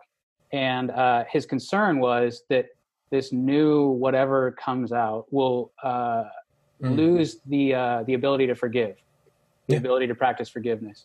And because that is something, a good that religion, but especially like the Christianity that he was mostly pointed at, had, but he was worried it would retain the judgment and lose the forgiveness as the point. And anyway, I do think that's spot on with a lot of this stuff. Looking at the Evergreen State College story, it doesn't seem like there's redemption. There's allyship, There's being on the right side of history, but there's no redemption. So the main antagonists, if you want to cast them that way, if you want to say, okay, there's this one professor called Naima Lowe, and she probably mobilized, if not directly, then indirectly, certainly, a lot of the protesters and empowered a lot of the protesters, So she bears a certain amount of responsibility. She loses it during the protest, and she just wails on or screams at her fellow professors and tells them to get inside or go home. So either obey the mob or get out of Dodge, right? And you're like, well, okay, well, what is the redemption? So this person completely embodied this stuff. And I watched her. I was in the media department. I would never have studied under her because she couldn't teach me anything. Ironically, I never studied a lick of movies, and she was a media professor, and look how the tables have turned in a certain respect. I think, anyways, that's very proud of me, and I apologize for that. But if you look at her arc, so she gets a lot of negative attention. She gets, death threats, and people send her pictures of.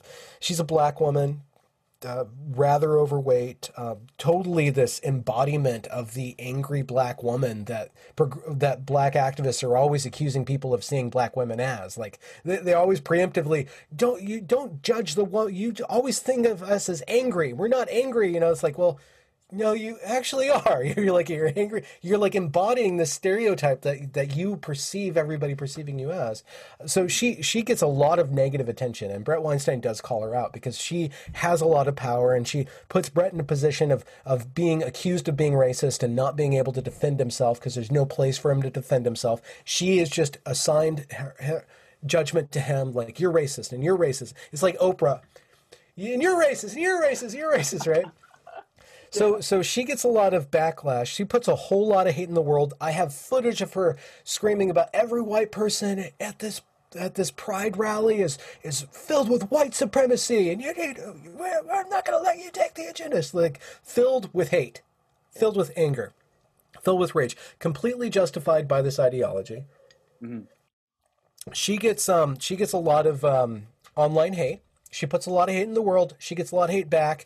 And then she starts screaming, I'm under assault. I'm under assault. Look at all these people sending me all these bad pictures and calling me a bad person, And I did this one episode, and it's not a part of the documentary, but I went through and I just showed that, yeah, there was some pretty very tasteless and stuff that I would never send myself. There's some statements and pictures and bad words, but actually that was a small fraction of what she got. She actually got a whole lot of criticism about how she is not fit to be a teacher. If you look at her being criticized by the public and you focus only on that one little lynching picture you get, and you completely ignore all the criticism you get, that's what the Evergreen State College did. Up to this day, they focus, when they talk about the protest, they focus on that alt-right shooter that was some 50-year-old 3,000 miles away who wasn't alt-right. He didn't even own any guns, right? But we had a death threat, to completely ignore everything. Completely ignore Benjamin Boyce. Actually pay money to an ad firm to get me suppressed, to get all the criticism suppressed, and focus on that one thing. So that's what Naima Lowe did. She files a suit with the college that somebody made fun of her name. Okay. And so she's in a bad work environment. The college cuts their losses, gives her $250,000, and she goes away. A year and a half later, this essay surfaces on Medium, where she goes through and she tells her side of the story. She's a victim the whole time, and she's an angry black person, and people only see her anger, and God damn it, but that's who I am. And at the end of her essay, she ends her essay, and my mommy and daddy love me, right? And my dad says, you're just angry and they can't take you, Naima. Okay, there's no redemption. And then what is she doing now? She's now making fuck the police paraphernalia. And I'm sorry to say that word, put that in quotes, but literally T-shirts and coffee mugs. There is for the person who completely embodied that is never free. So she wants to enslave everybody else to this thing. So I don't see redemption actually working. There's reparations, but they're not quantifiable. You can't just pay $7 for every privilege that you have, right? You just have to constantly be eternally paying this indulgence. So there's no release. I have not seen that yet. I think indulgence, like you said, is the right word. It's not, because it's not, I mean, it's not a form of salvation or redemption, right? I mean, the only form of the faux salvation that seems to be there is these ideas around like checking your privilege is a shorthand for it, but these ways in which you acknowledge and share about your privileges. That's some part of the salvation narrative. It seems like that's what you need to do. It's confession. So there's confession. Yeah, maybe that's that. Yeah. But there's no absolution. There's no absolution. There's no Christ. There's no Jesus. There's no there's no release from it. There's just internal hatred. There's even, and I've seen it shared again, and sometimes by people, and I'm like, I know you. This isn't like, by people sharing this on social media. I'm like, I know this isn't the way that you think, but saying things like, I might mix up the phrase, but it's like, the only thing I know is that I can never know, and the only thing I know is that will always be a problem, and I can never actually, the problem will never be solved, but I'm listening or something. And it's like, if there's no objective goal, like, well, yeah, right. That's do the work. A platitude comes in, and it's like, that is a road to the unhealthiest version of nihilism. Like, there's no reason to live in that. If there's no fixing, no constructing, no building, no creating, like you said, then there's no release. That's right. There's no release. And there's something in, I mean, the idea of, I brought him up way too much in this talk, dude, but Haidt talks about with Lukianoff, they put it, when they wrote their book, The Coddling of the American Mind. They put it together really succinctly, which was helpful because Haidt isn't always succinct, but he put it together really well, where they said, the ideal that we seem to be on a good path for was this idea of the common humanity. A genesis of a lot of that was like riding out of on the wave of the civil rights movement of the 60s and 70s. Yeah. And that was, we were on a really good path for that. And this ideology comes in and not only fractionates us into these identities, but it fractionates us into common enemies, right? So it's a coalition building in some respects, but it's not coalition building for all people. It's good guys and bad guys in a cosmic battle. Yeah.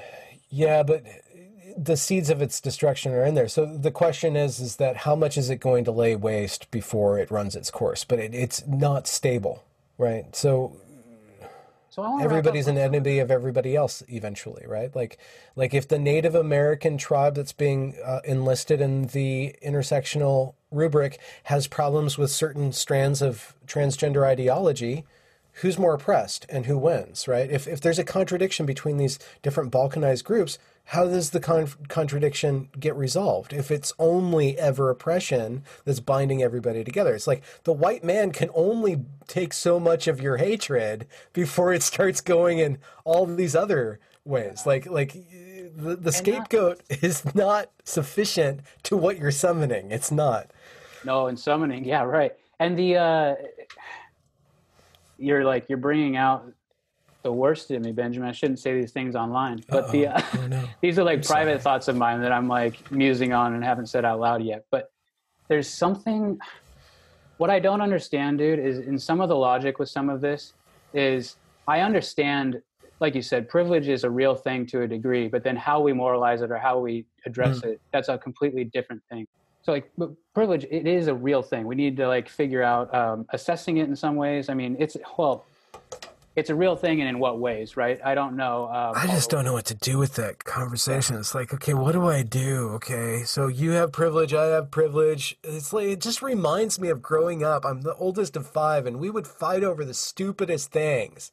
Yeah. It was always just a form of privilege, like who gets to sit at the special chair at the table? Who gets the special spoon? You got the special bowl. You know, it's like, where does that go? Like, who cares? Yeah, and it's not but that's the thing. Like, what do we do with it? That's the right thing. Like, do we turn it into this moral matrix by which we judge and fix the world? I don't think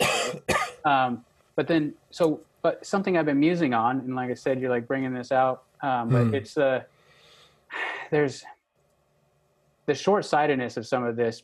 Well, on the one hand, watching it from a distance, I thought this thing's just going to cannibalize itself.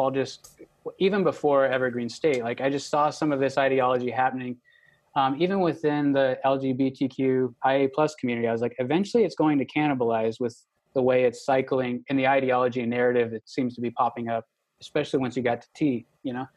And so anyway, I thought it's sad and like there's people involved, but the worst versions of this will die out. And they mostly didn't.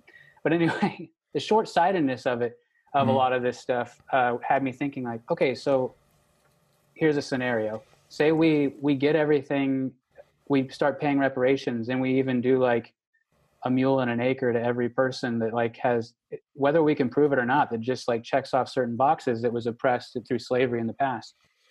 So then they would be, technically speaking, the benefactors of white supremacy colonial practices, because they're now sitting on land that was originally native land, and they're on property that was originally earned and bought by colonial practices, and so then wouldn't, therefore, like if we paid reparations to black folks, wouldn't they therefore become the bad guy to the natives? You know what I mean? Does that make sense?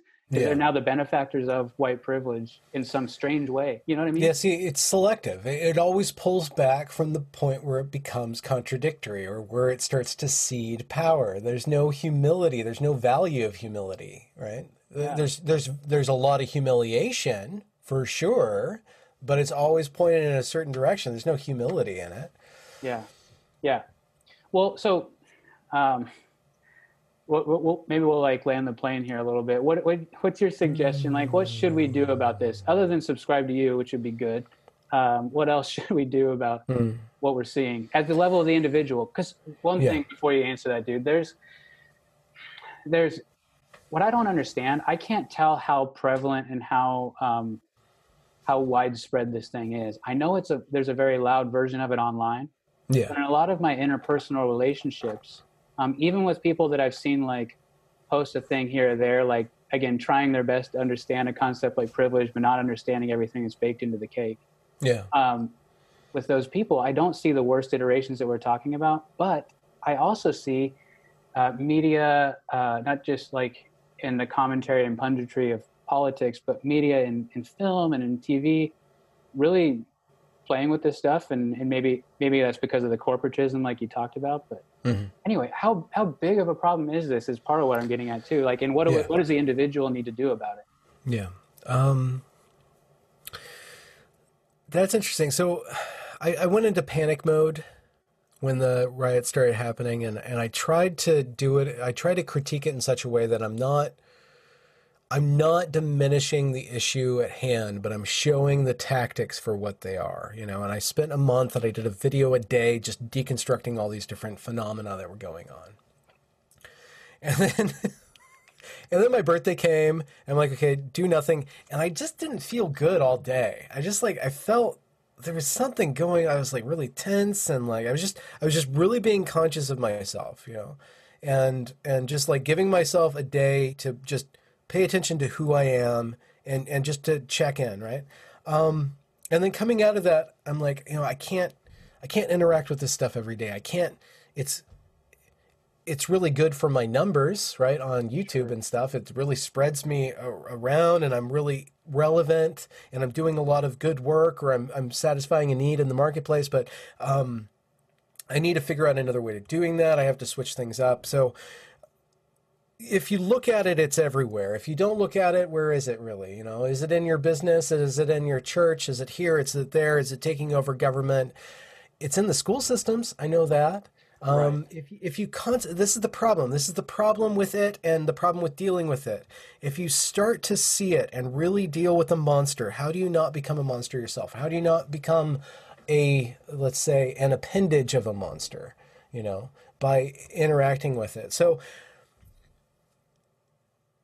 when I was going through and critiquing this stuff, I'm like, okay, people are going to get swept up in this, but eventually they're going to want a way out. So how do we provide people with ways out? How do we provide people to be honest with themselves and not be so ashamed?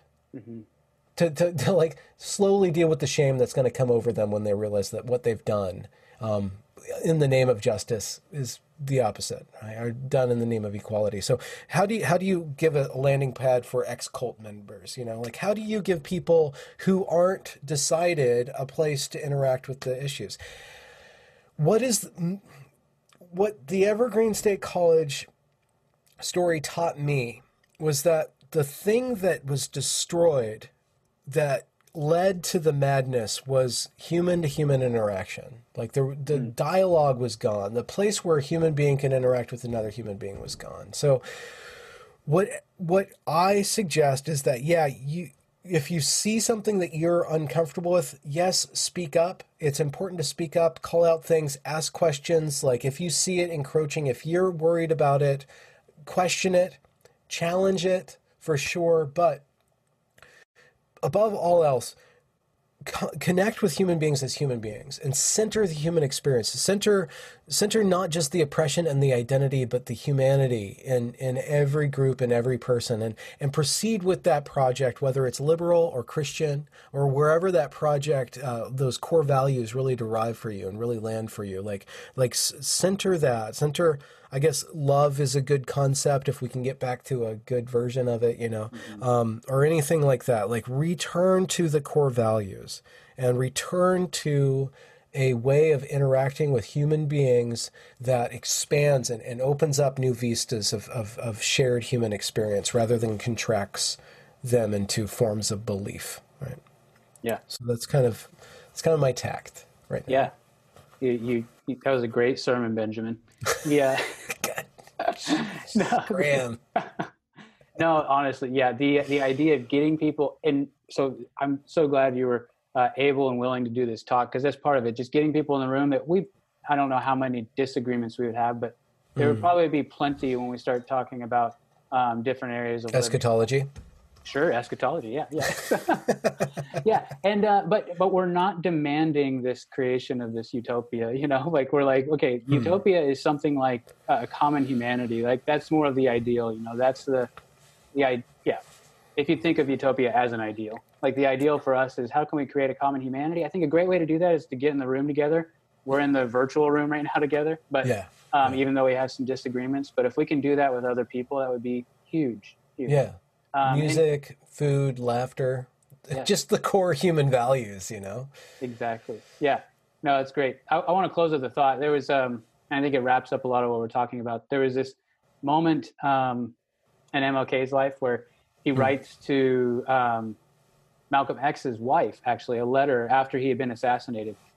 And in that letter, I'm sure he knew the letter was going to be public. So he said in that letter a couple of times, now you know that my husband or your husband and I, we disagreed on plenty, but the way he said it was so clever. Every single time he said, I believe that your husband and I had our finger on the exact same problem. We just disagreed on methodology at the end of the day. And there was something in that if they could have believed that out loud together, like there could have been such a uniting factor and force there, even though their methodology was drastically different. I mean, the idea of loving your enemy is deeply humanizing, and sacrificial, and so many things that call out the best in humanity that King was up to. But if we can get to something like that where